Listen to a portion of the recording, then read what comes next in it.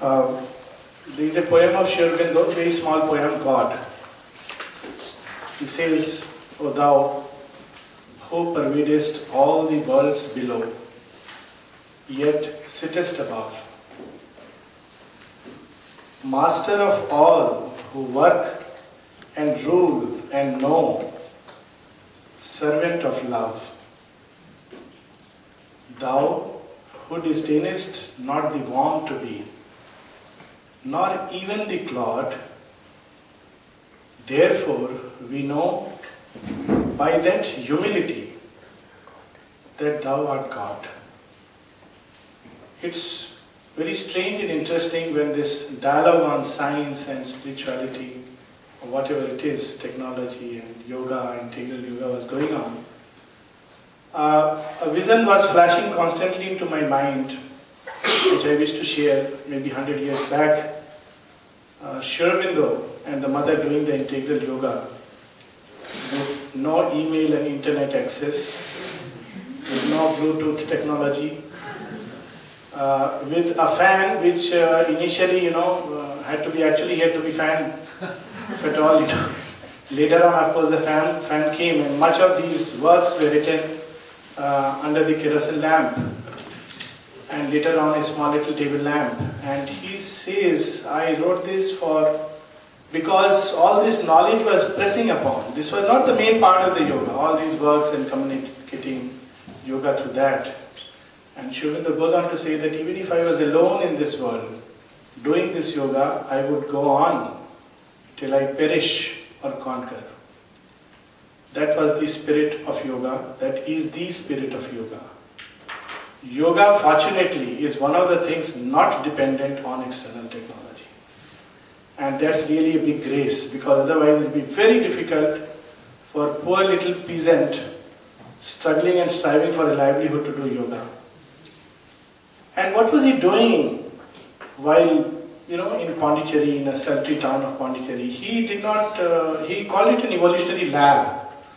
But it's strange that in the laboratory he didn't call very erudite scholars and scientists. With his power of expression and his knowledge, he could have easily impressed and at least gathered a few big fishes in his basket, as Nirodha would call it. And got some funds, released, started a new institute with all kinds of modern technology, recombinant DNA techniques and ways to create a mutant ninja and whatnot. But strange and surprising that he called very simple and, childlike people like us who know very little about these things. And when we all of us have gathered under her flag, he did not ask us to read a very, book. He did not refer us to this book or that book. Nor did he send us on deputation to this or that laboratory to do yoga. What was he really doing? What was he wanting us to do? To explore this inner technology of yoga. There is a technology much more fascinating. Sri Aurobindo in one of his poems says, all we have discovered is but mire and trace of the eternal energy in the race. What was the way that he was showing? Speaking of science in one of his poems, I'm sorry, I have this habit of, it just comes naturally, you'll have to forgive me, there will be more and more of poems and less of talk. As one of my friends yesterday reminded me, sometimes when you speak, it's like a general speaking poetry. So I would like to be a poet speaking poetry, I'll try. But well. So, in his poem, Discoveries of Science, he brings out the way of the yoga, and he says, the same question which we are raising today, how shall ascending nature near her goal? That's the issue. How will this evolutionary saltus leap beyond itself? Sri Aurobindo raises this question for us and answers it. How shall ascending nature near her goal? Not through the stumbling, tardy intellect, patient all forms and powers to dissect, but through the surer vision of his soul. And then he takes a dig, there's a wonderful sense of humor. An algebra of mind a scheme of sense, a symbol language without depth or wings. Conveys really mere nothing. An algebra of mind, a scheme of sense, a symbol language without depth or wings, a power to handle deftly outward things are the scant earnings of our intelligence. A power to handle deftly outward things are the scant earnings of our intelligence. But truth is greater and asks for deeper ways. Here is the sobering thought to reorient us. But truth is greater and asks for deeper ways. What are these deeper ways? It reveals a thought flung free from words' daedal maze. We are caught in the words. We have to leap out of thought. We must leap up to sight. But thought nor word can seize eternal truth.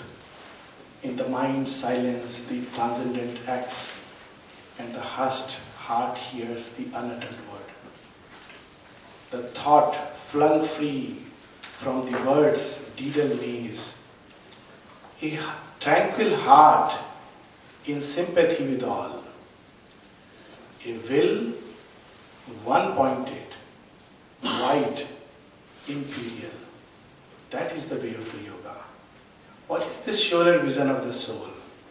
What is this thought that is not dependent on word?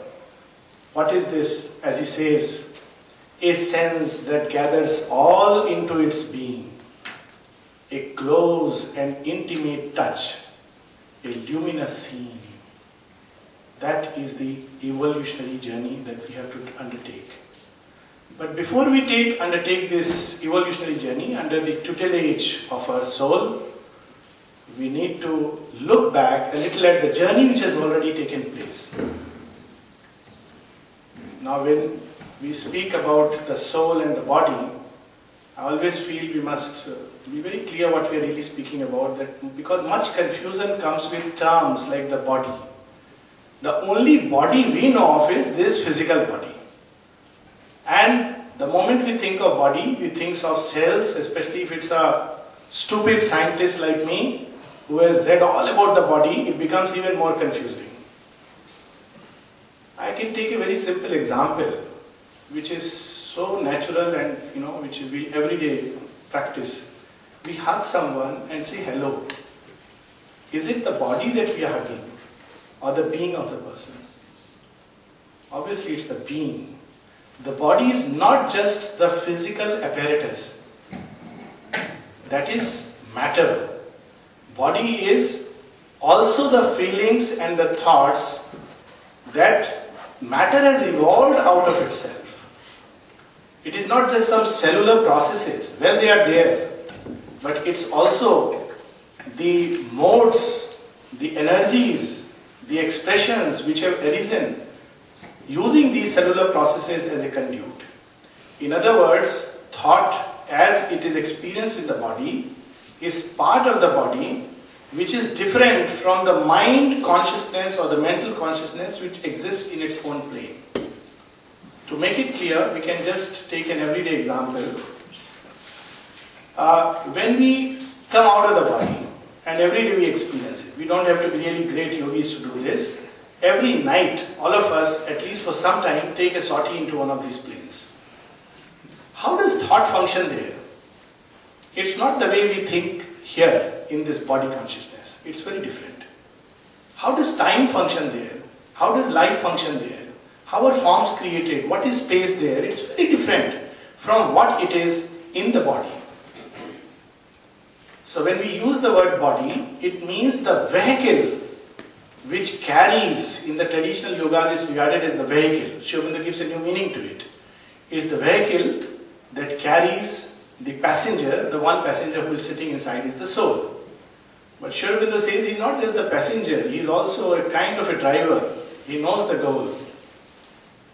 And another image we can take is that of the cradle and the little child. Soul is the little baby who is sleeping, And as the baby stirs and awakes, something happens to the cradle.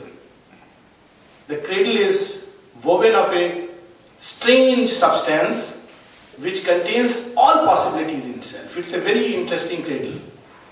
It's a fabric of which matter is made. As the Vedas say, there are only 2 points where there is integral truth. One is in matter, the other is in the highest heights. Both these, in matter, the integral truth is present but concealed. In the highest heights, the integral truth is present and self-revealed. That is the difference. And in matter, this integral truth which is concealed begins to reveal itself step by step, stages by stages. By what process? Not by some chance mutations which may be just one of those things which nature can use as processes. But Sri Aurobindo has a beautiful expression to it in Savitri which is really unparalleled. Speaking of the psychic being, he says, passenger from life to life, from form to form. He regards the icon growing by his gaze, and in the worm foresees the coming God. And we can have an interesting image. When the little baby is asleep, the cradle is still. It's like more or less like inert matter. When the little baby begins to stir, as we know, babies begins to stir. First thing that happens in a baby, little bit, they open their eyes, they sleep a lot. And then there is a little bit of stir. So this little stir of the baby, little opening of the eyes, begins to awaken in this cradle the force of life. It's an inner process and an outer process. Science talks of the outer process and the mechanism. Yoga is about the inner process, the inner mechanism. And of course they meet at one point. We'll talk about that maybe subsequently or in one of the discussions. But essentially, as this psychic consciousness, this little spark of the divine which has plunged itself into the crypt of matter, which we all are in our reality, begins to awaken, begins to grow, this little spark begins to coalesce. We see that in the mass of unconsciousness of matter, life is born. Life is hidden inside, it begins to be born, and the little matter begins to crawl and feel and sense and climb and grow and create out of itself. And in the ancient Vedic images, this force of life is a very beautiful name. It's called Vayu Matarishwan. It's the power of expansion and contraction, essentially. That's why breath symbolizes it most. Breath is born in matter. It develops the power to expand either by creating a being out of itself or simply by the power of growth, and it can contract, life can collapse back into death. So that is the function, that begins to happen because of the psychic consciousness, because something within matter aspires towards light. And by the very pressure of the psychic consciousness, this possibility awakens. And off it goes, over a period of time, few millennia or millions of years pass, and again the little child is now 9 months old, so he begins to open the eyes and say ma, ma, because it develops a babble. And as the child begins to babble, the mind in matter begins to think. And of course, like all children do, my babble is much more important than all the wisdom of Papa and Mama. What do they know? I know it all. So is our mental babble, I wonder sometimes what would God be feeling? He must be amused. And he has a sense of humor. And we discuss with our mental babbles. But the child, the basic thing is, as the psychic consciousness grows and begins to babble, enters the babbling stage, the mind is born in matter and matter begins to think. But for a long time its thought is still confined to its immediate circle. Like the little child knows nothing beyond itself. Sri Aurobindo beautifully describes in Savitri, this is the sailor, this is the world sailor on the flow of time. And in the beginning, he stays close to the shore. Goes a little, wants to come back. yoga is alright, fine, but maybe I hope I am not going to lose my mind. Am I in balance? Is everything fine? What are people going to think about me? Oh, this fellow thinks I am nuts. And all kinds of things like that, thoughts that am I on the right track? Maybe it would have been much better had I led my life like a normal person, had a lot of money and, done things for myself. Let me try a little balance, a little bit into yoga and a step forward, 2 steps behind. This is fine. Most of us would be comfortable with that.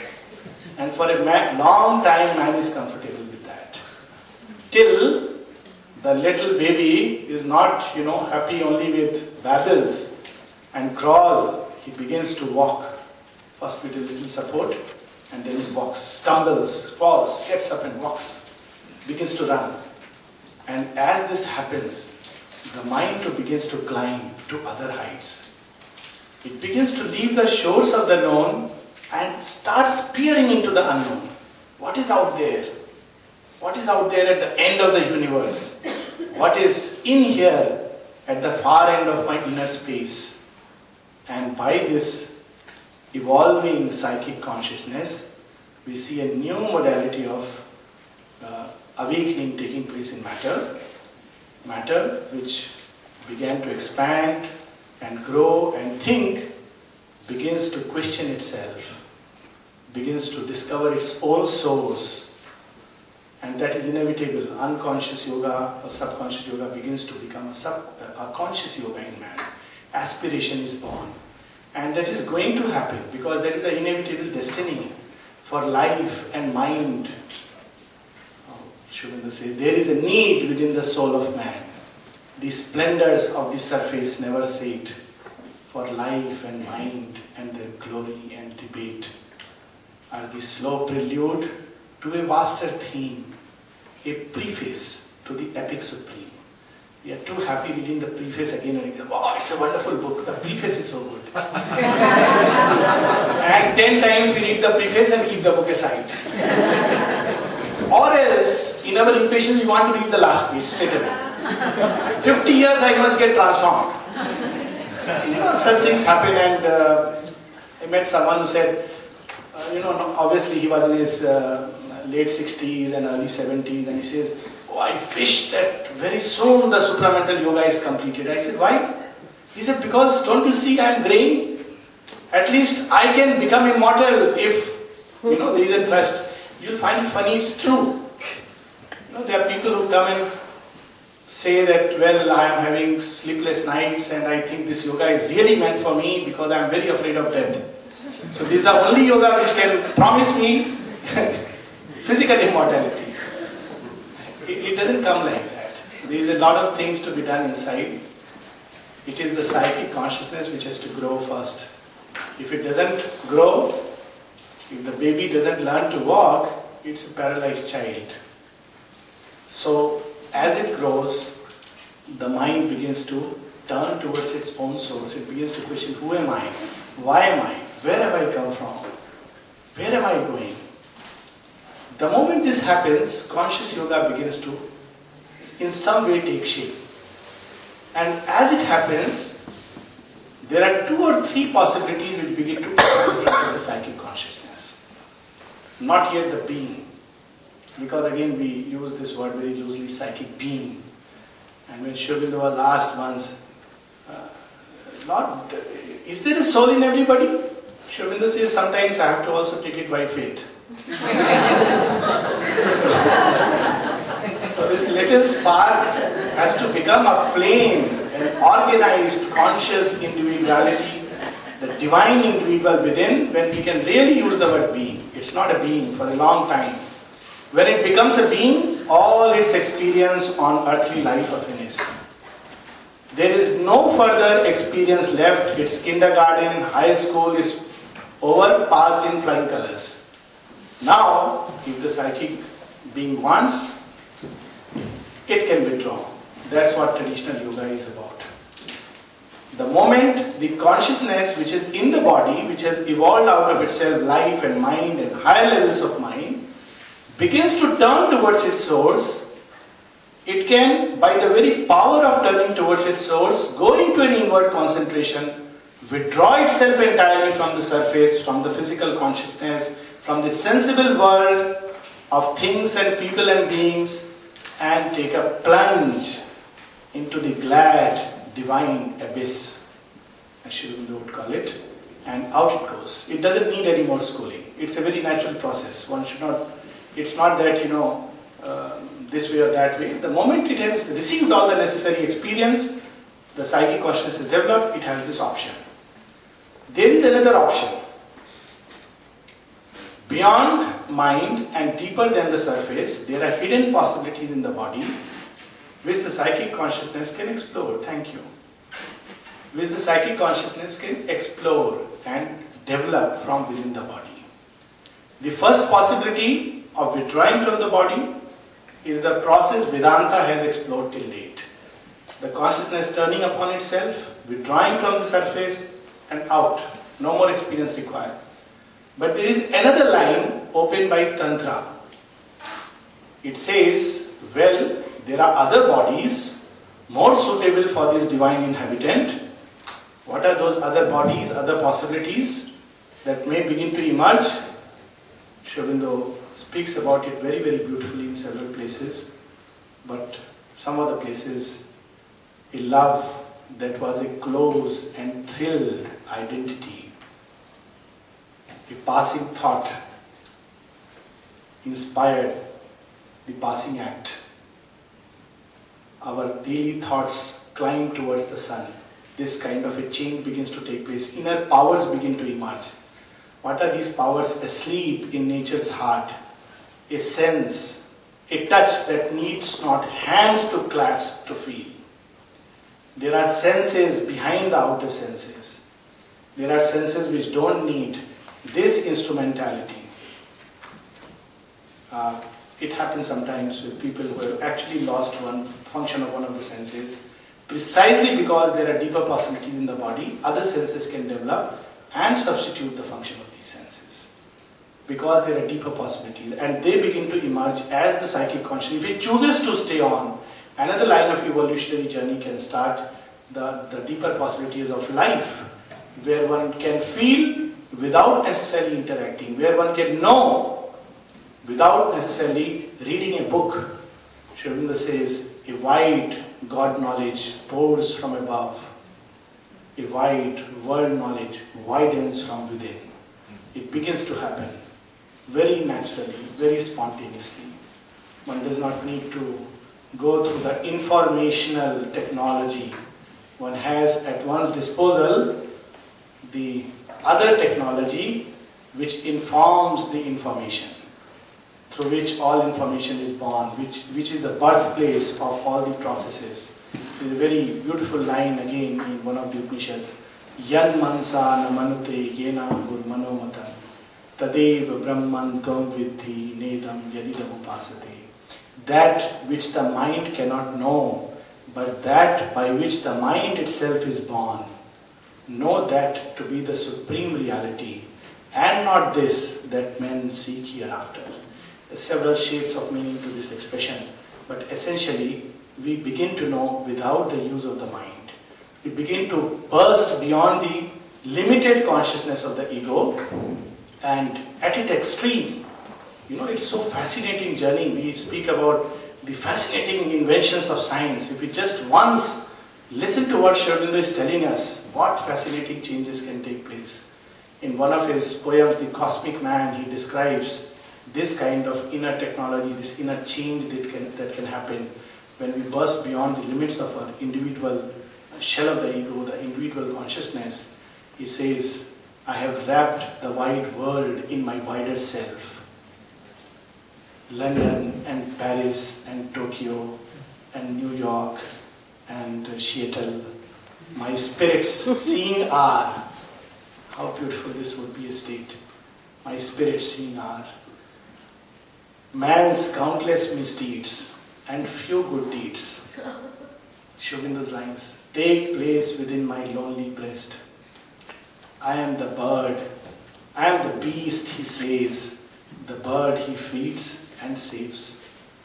The sorrows of a millions takes within my single heart.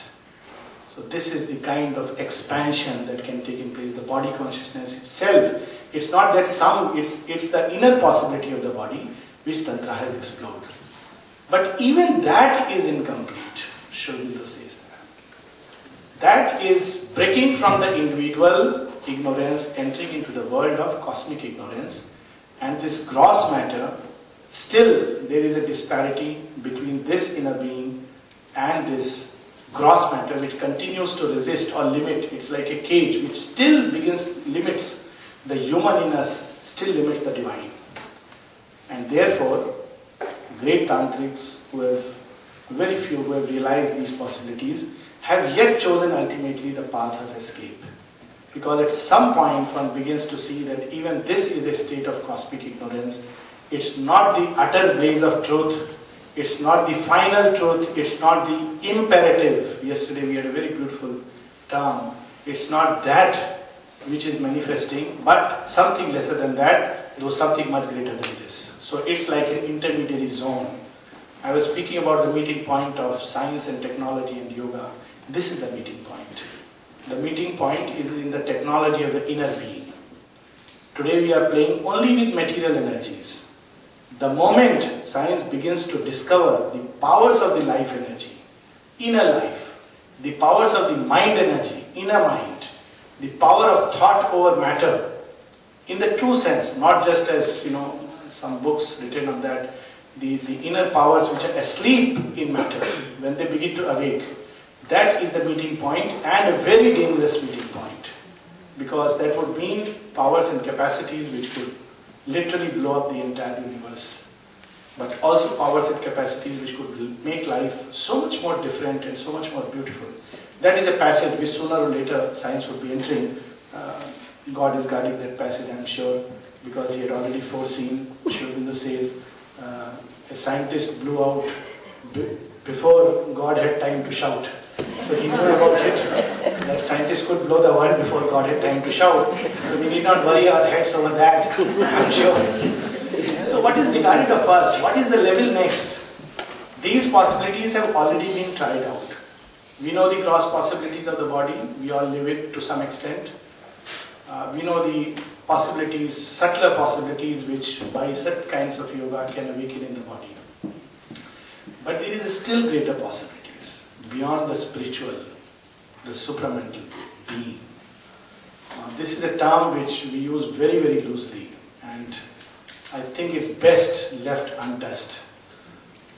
There is a line of Sri Aurobindo where he says, all time became a single body, all space became a single body, time a single book. And where can we claim to have that kind of consciousness? It's the consciousness where there is no mixture. It is the pure, shadowless light. That consciousness can awaken right here while we are grounded in matter.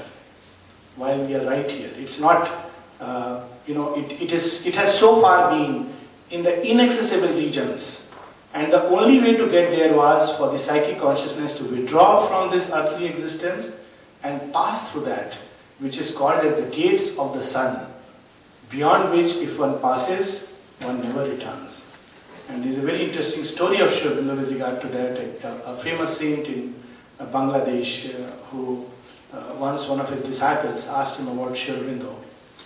And he scolded his disciple. He says, you fool, who is all the time busy rolling in the mud and mire, you dare take Sri Aurobindo's name on your tongue? I have seen him cross those gates, going beyond which no one returns. When this matter was reported to Sri Aurobindo, of course this conversation took place in very crude Bengali, I will not repeat it. So, when this matter was reported to Sri Aurobindo, he says, yes, indeed, he saw me go, but he didn't see me come back. Can we imagine that consciousness? Can we even conceptualize, visualize that supramental truth, that consciousness? That consciousness is also hidden in matter, just like life and mind and higher ranges of mind, the powers to heal, the powers to feel without hands, to clasp and intimate seeing, all these are hidden in matter. So also this deeper power, which can entirely change our physical world, which can entirely change our thoughts, release our thoughts from time dulls yoke and turn them into bright and luminous steeds of heaven. If one were to speak in a Vedic image, these thoughts can become brilliant solar flares of light crossing the human night like these star scripts in the darkness of the firmaments. That's what it can do to our thoughts. What can happen to our feelings by the very touch of that? Heart can widen beyond the limits not only of our individual families but psychological families and emotional families and God knows what families and the human family and all kinds of family and utter oneness. That is the kind of change Sri Aurobindo wants to bring about, not just in a thought or a system of philosophy. He is not giving an intellectual system of philosophy. Sri Aurobindo never liked himself to be identified as a philosopher. He said, poet yes, revolutionary definitely, but not so much a philosopher, though we have made a philosophy out of him. That's okay, we do this. God takes millions of years to evolve matter into man and further towards his own image. And we as human beings take a few minutes to change God into our image. It's a constant interaction. It's a very beautiful relation. Now, how would this change happen? What are we to do? This is the important question. Because when we speak about the transformation of matter, the evolution into the supramental, we immediately have a vague idea of something to do with the cells and cellular consciousness. And if we just honestly ask ourselves, we use these terms, have any of us really experienced the cellular consciousness? Have we really experienced the supramental consciousness? Have we really experienced even the inner being? And Sri Aurobindo says, going deep within, by that I do not mean going a few inches deep within. So, we like to use terms because, it lends feeling, okay, sense of control. I can, talk about cellular consciousness. Mother asked someone when the person spoke about cellular consciousness, he said, what cellular consciousness? What do you mean by consciousness of the cells? This is where we have to question ourselves. This is sincerity. Do I really understand? If I don't, fine. Have I experienced the cellular consciousness? What really is meant by this transmutation of matter? What do we have to do? We cannot bypass this journey of psychic change. It is the psychic being which grows, and as it grows, it awakens the supramental response or the possibility with the body. It's a very simple thing. And that is something easy to understand and accessible to us. That's what the Buddha says. It is the psychic being which will materialize as the supramental. It is this. It is the one who is growing, and by its growth makes the body evolve. We cannot say that it's not necessary, mind, vital, nothing is necessary. It's only the body. And what is the body? Minus the thoughts and feelings, set of material processes. As the psychic grows and aspires, this fire begins to, we stay in the body, we don't aspire for escape. But while being in the body, we aspire for the infinite to invade the finite base of our existence. We seek this alien invasion. That come, you invade us with all your power and might. Break and shatter if that be the case. Or change and transform. Or make us ready. This aspiration, this fire, is what brings down the rain of God's bounty. It is this fire which awakens the supramental consciousness in matter. Earlier, prior to this was not possible. Sri Aurobindo has opened the doors of this possibility. Man can aspire, he can escape. That possibility was already there. He could take out the possibilities which were, which the tantrics could, do. But now the new possibility, he can continue to aspire and transmute this finite stuff into infinites. All ocean lived within a wandering drop. That is the possibility which he opens before us. How to do it? By constantly living here in the psychic, aspiring for that to come and grow and take possession of our breath and speech and act and feelings and emotions and passion and impulse and sense and the body cells. This is the way. What other way? Very simple. They have left such beautiful ways for the material transformation, sometimes which we just fail to omit, fail to see. We read so many books under the sun. And the mother has something very interesting to say about Sri Aurobindo's works, which applies equally to her works. Because she says that my words are not a teaching, but a force in action. So, what does she say? If we read the words in state of quietude, these words do the work of transformation. They change the brain cells. These are her words. These are, so simple and direct.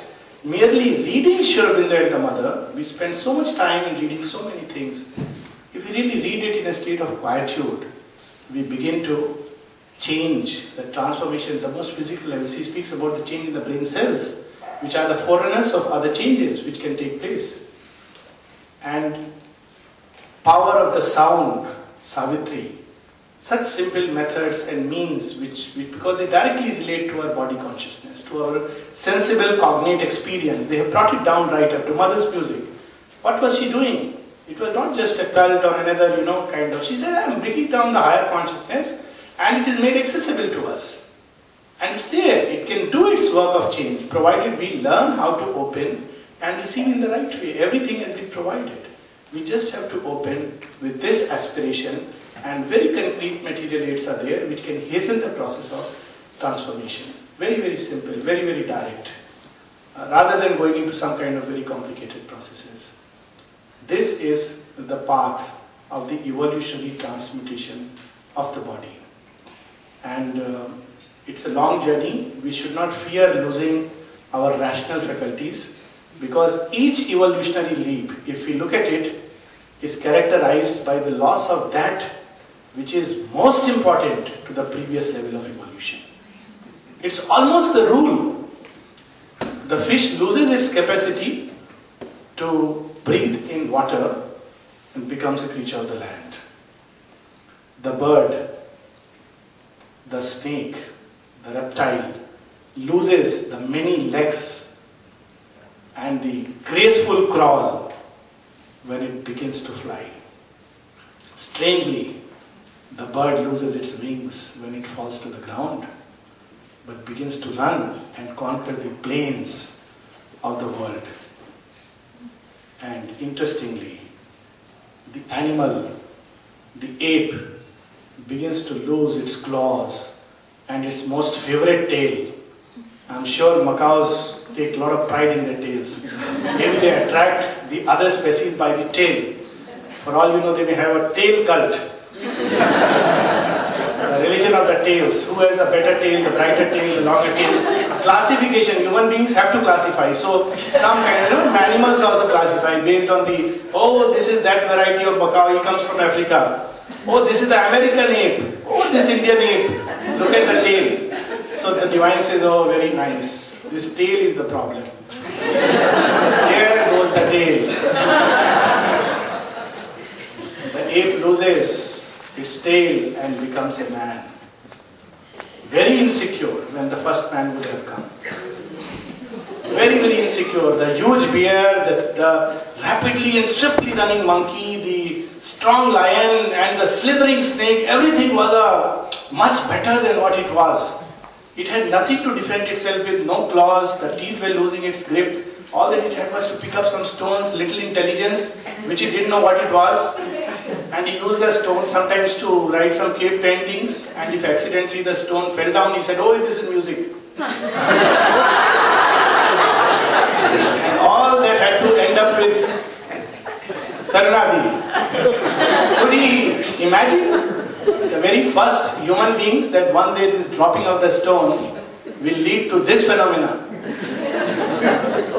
So we should not be worried about losing the hat. We want to hold it securely, Divine wants to take it away. That is the problem. We hug our limits, Divine wants to break it. We want to cling to the shores, and the shores recede, or a tsunami comes, and we find ourselves shoreless, born by nothing else but faith.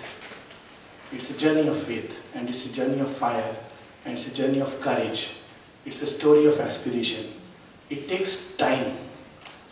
The supramental world is not built in 50 years or 100 years.